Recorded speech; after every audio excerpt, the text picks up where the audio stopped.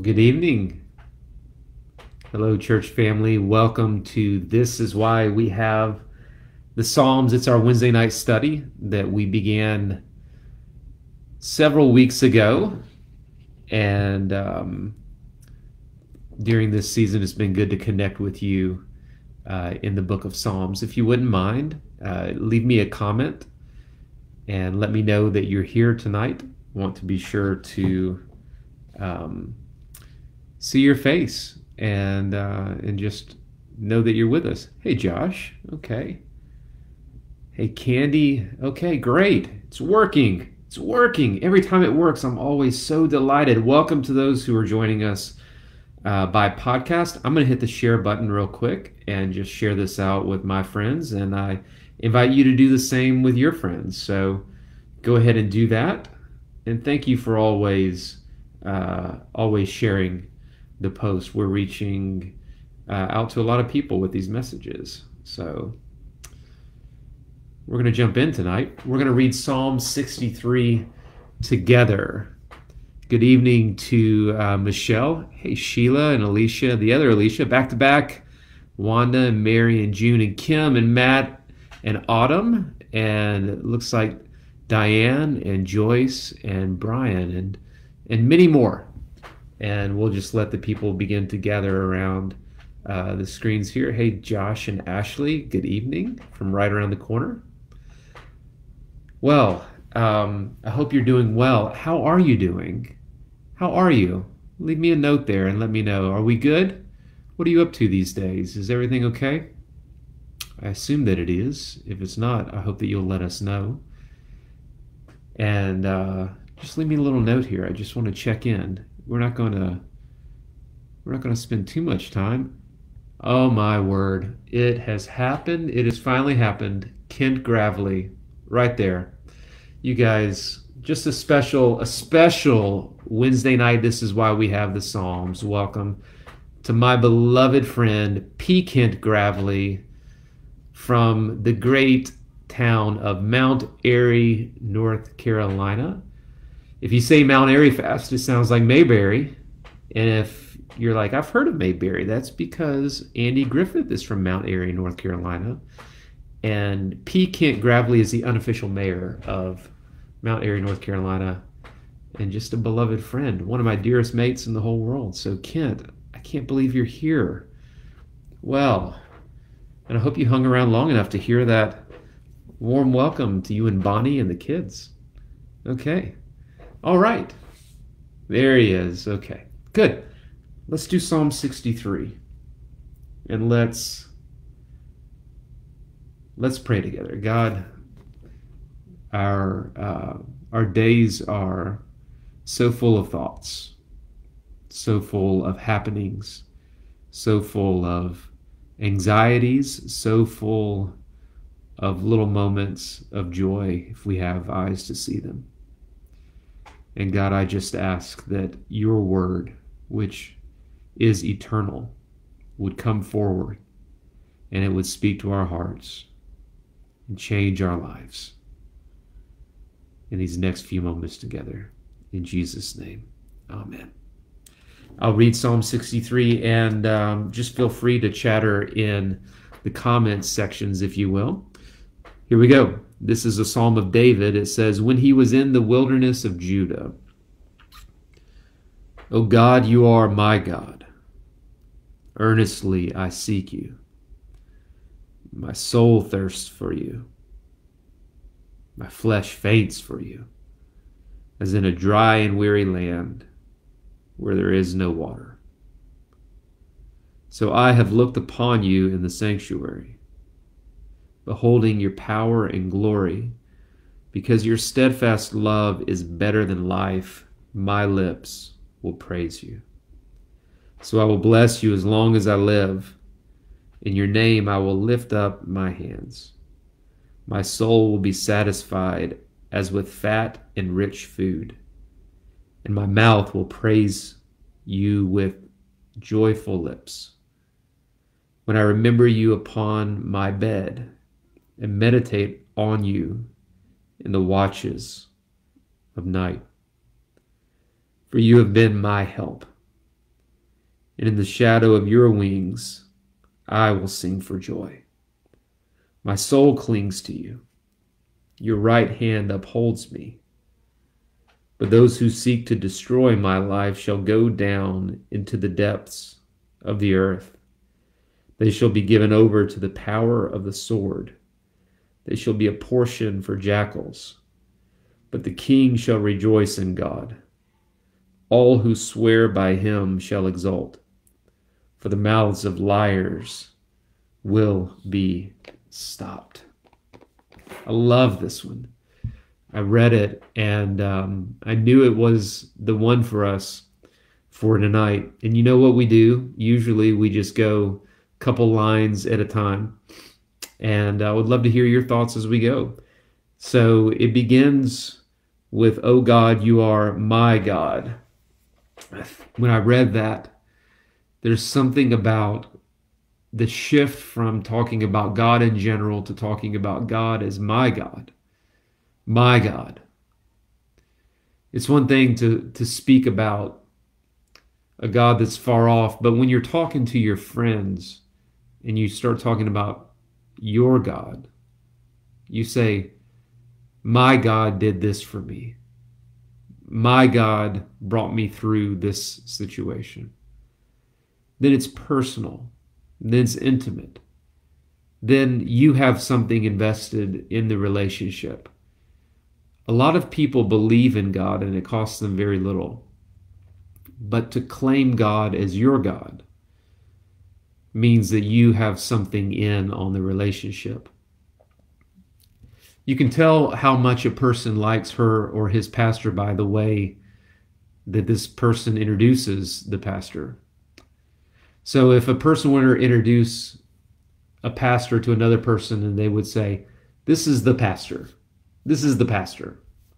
Well, that doesn't have very much intimacy or possession. Like, this is the pastor. It's kind of like, this is the state of Florida, or this is... You can make a little bit of a shift to say, this is our pastor. So you can go from this is the pastor to this is our pastor. Our pastor.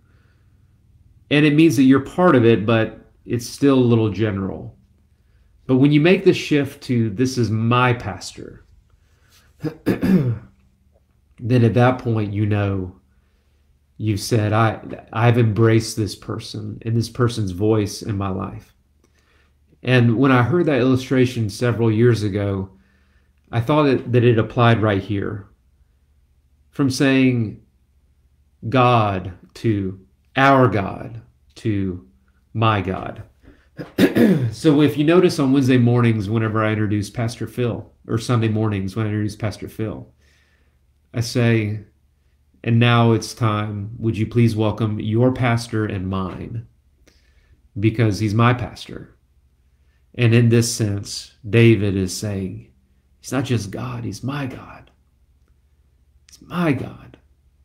And that's perhaps the most beautiful claim that you could have in the whole world, is to say that this God who created the whole thing, all of the trees, the rivers, the lakes, is your God. And that's a beautiful thing. I just love that.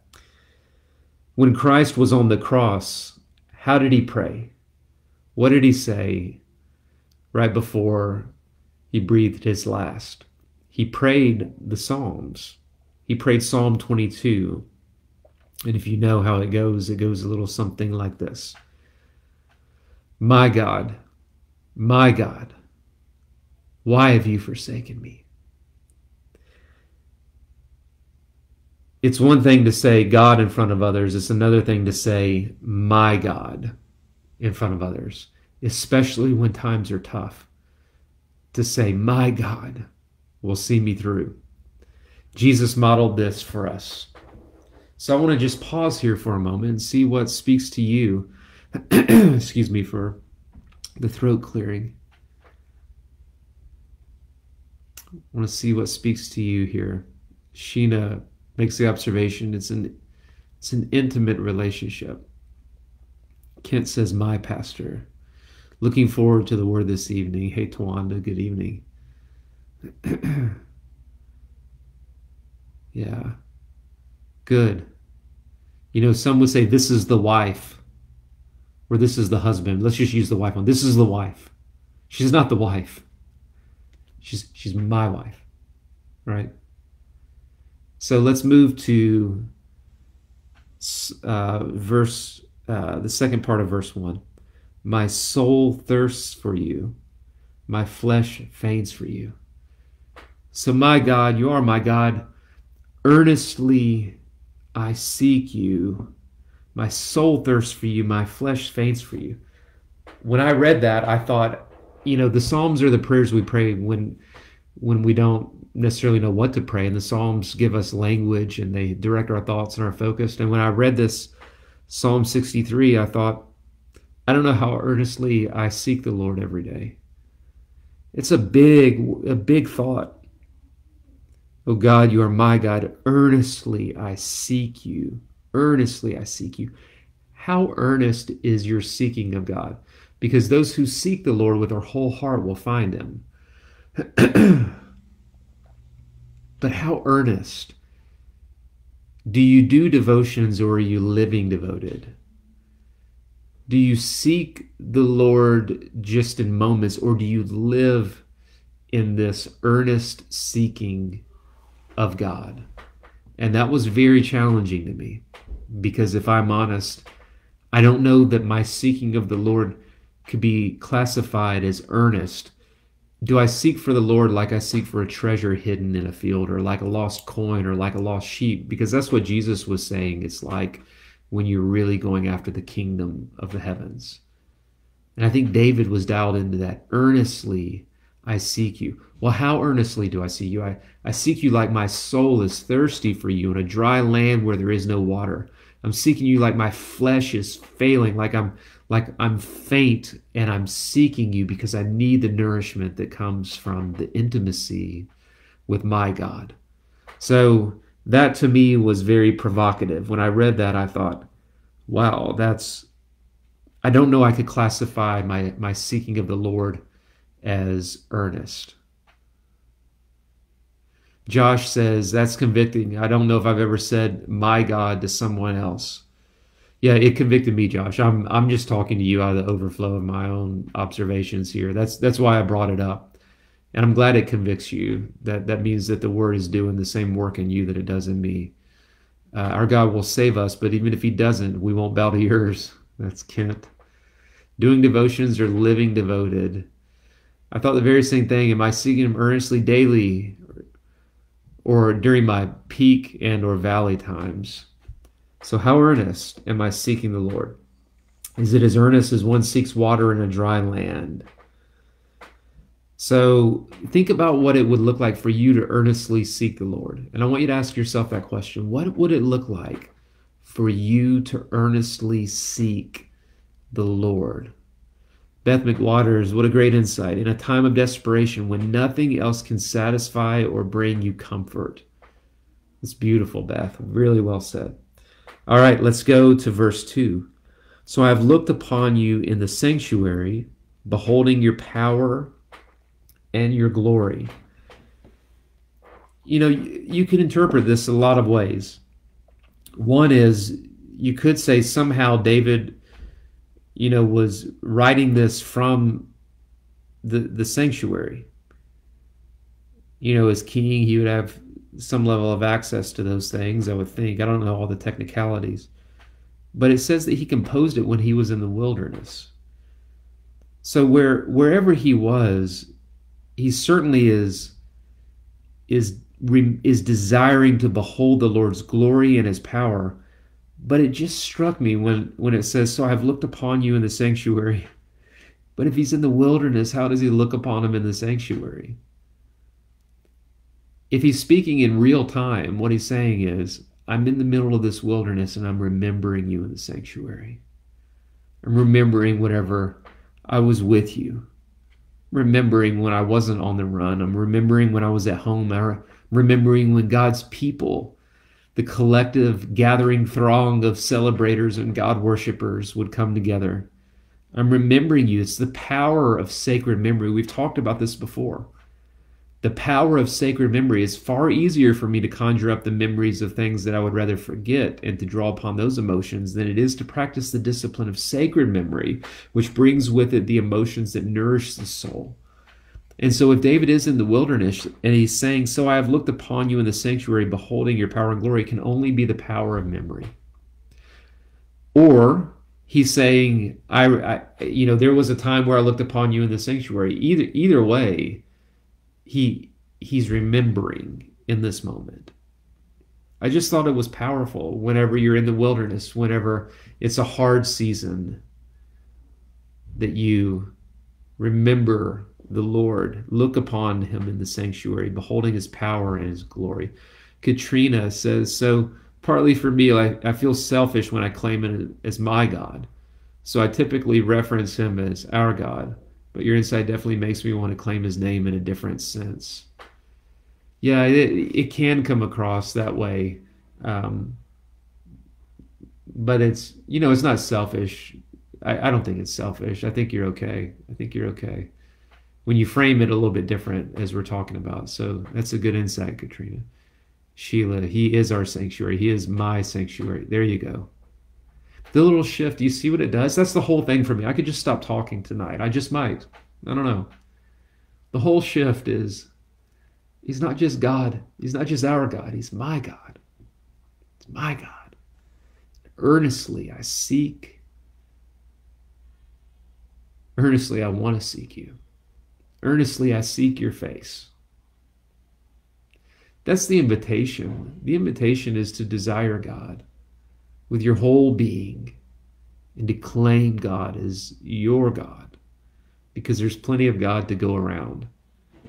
It's just that so few people care to put in the effort and the desire. If you're not hungry for God, it's okay to pray, "God, would you make me hungry for you?" If you don't understand the things of God, it's okay to say, "God, I lack wisdom. Would you give me wisdom?" And the scripture says that God will give you wisdom. Sheena says, "This season I feel hidden in him, and I have such comfort in that feeling. Sanctuary, I love that." Yeah, there are seasons where we feel really close, and then there are seasons where we're far away, and we just have to remember. So wherever you are, the one thing that you can control is the earnestly seeking. You can't control the feelings. You can't control the circumstances. You can't often control the suffering. You can't often control how good things are going. But I think you can control the seeking.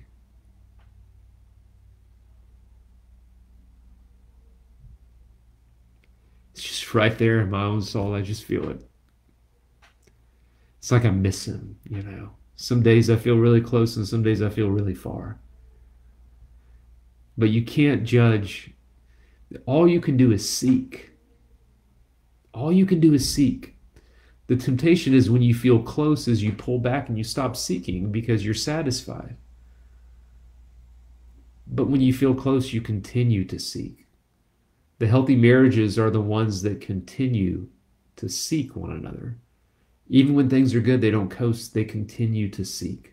You can't control the circumstances, you can't control the feelings, you can't even control the outcomes. All you can control is the seeking. The only thing that you have any agency over is your own perspective, your own seeking, your own outlook, your own attitude. So, good, okay. So, Miss Joyce May says, "How we address someone often tells what we expect of them." You are what you love, says Brandon. I watched part of Brandon's thing. I missed it on Tuesday Live, but thank you all for tuning in to that. He's such a dear brother. Sandy says, "Where's your focus?" Okay, well, we've made it through 2 verses. We may not even make it the whole way. You have a copy. You can keep reading. Where are we? So, let's go to verse 3.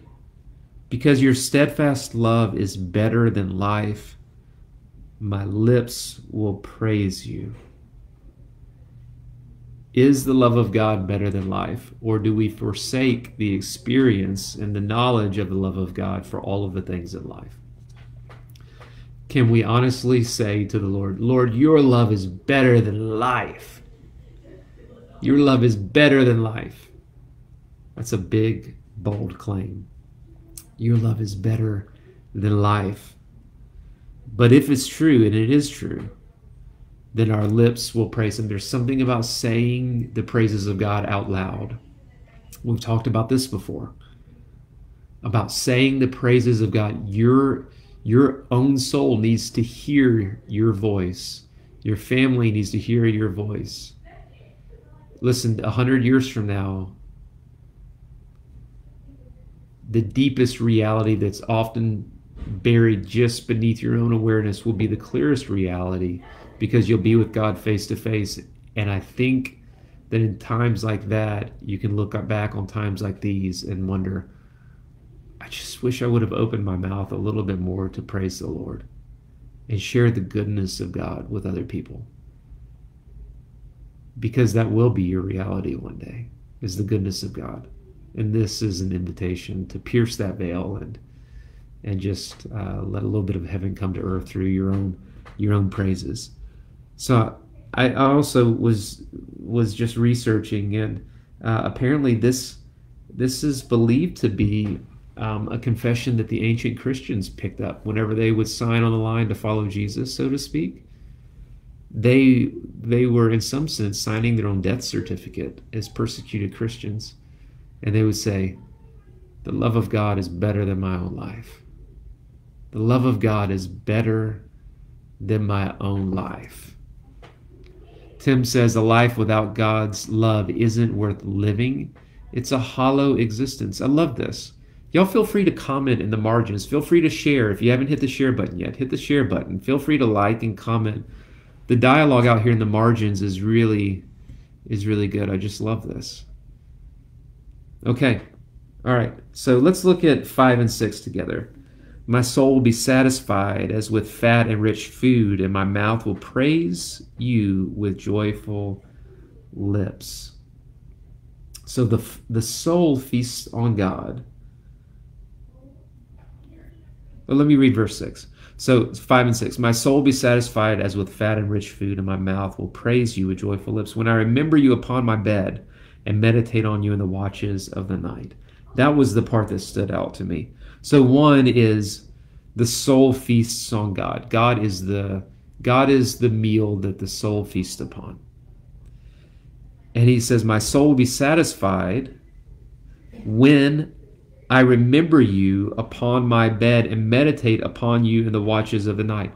My soul will be satisfied when I meditate upon you. So my soul will be satisfied as, and then he gives a simile, right? As with the richest affair and the fat food and all those things. But my soul will be satisfied as with these things when I meditate on you. And I don't want to delete anything from Scripture, but I want to pull those things out for a minute. My soul will be satisfied, and then just because it gives a description of what that satisfaction is like. But my soul will be satisfied when I remember you upon my bed and meditate on you in the watches of the night. It's during the nighttime whenever you can ruminate on worst case scenarios, whenever you can hear sounds in the darkness. In fact, last night I woke up and then I heard a thud and then my dog started barking. I have a choice at that point in time, what I meditate upon. So you can meditate upon God. And I thought this was an interesting perspective because it doesn't say meditate upon Scripture. What does it say? It says meditate on you. God, I meditate on you in the watches of the night. God, I meditate on you. To meditate is just to think deeply. So you can meditate on this pen. Right here. You can meditate on this pen. I don't know how much good it would do you, but if I were to sit here and focus on this pen, I'm sure that my mind would relax a little bit because your brain craves focus, right? You can meditate as you look at a candle, but Christian meditation is much richer because it invites you to meditate upon Scripture. And here the psalmist says that he actually meditates on God in the watches of the night. I love that. So let's look here for a moment, just in the margins, and see where we are. Hello, Cecil. Good to see you. Elsie says, I'm guilty of not taking every opportunity to tell of my God. When I think of the goodness of Jesus, Joyce says, and all he's done for me, my soul cries out, hallelujah, thank you for saving me. It's beautiful. Oh, let's see what Katrina says. Everybody, let's read Katrina's thoughts real quick. His love is absolutely better than life. When my spirit is full, I feel that I can encounter his presence in this world. I have the ability to do so whenever I choose. It's just incredible. I'm always in awe of him. It's hard to wrap my mind around it sometimes. I always do a devotion and then talk to him until I fall asleep. It's a great way to fall asleep. We're God's beloved and he is our beloved. Yeah. Beautiful. I just thought that was cool. You choose what you feast upon. Your soul, we talked about doesn't desire the empty calories, but your soul desires the rich food. All right. Verse number 7. For you've been my help, and in the shadow of your wings I will sing for joy. So some would say that this, because David might have spent some time in the temple, he certainly knew of the Ark of the Covenant, up close and personal, and how the figures had their wings that would cover it. Some would say that David's thinking about that. You could also say that this is David thinking of God, perhaps like a mother hen or like some bird that would shelter chicks under its wings. Whatever this is, God's presence is the refuge that the psalmist speaks about.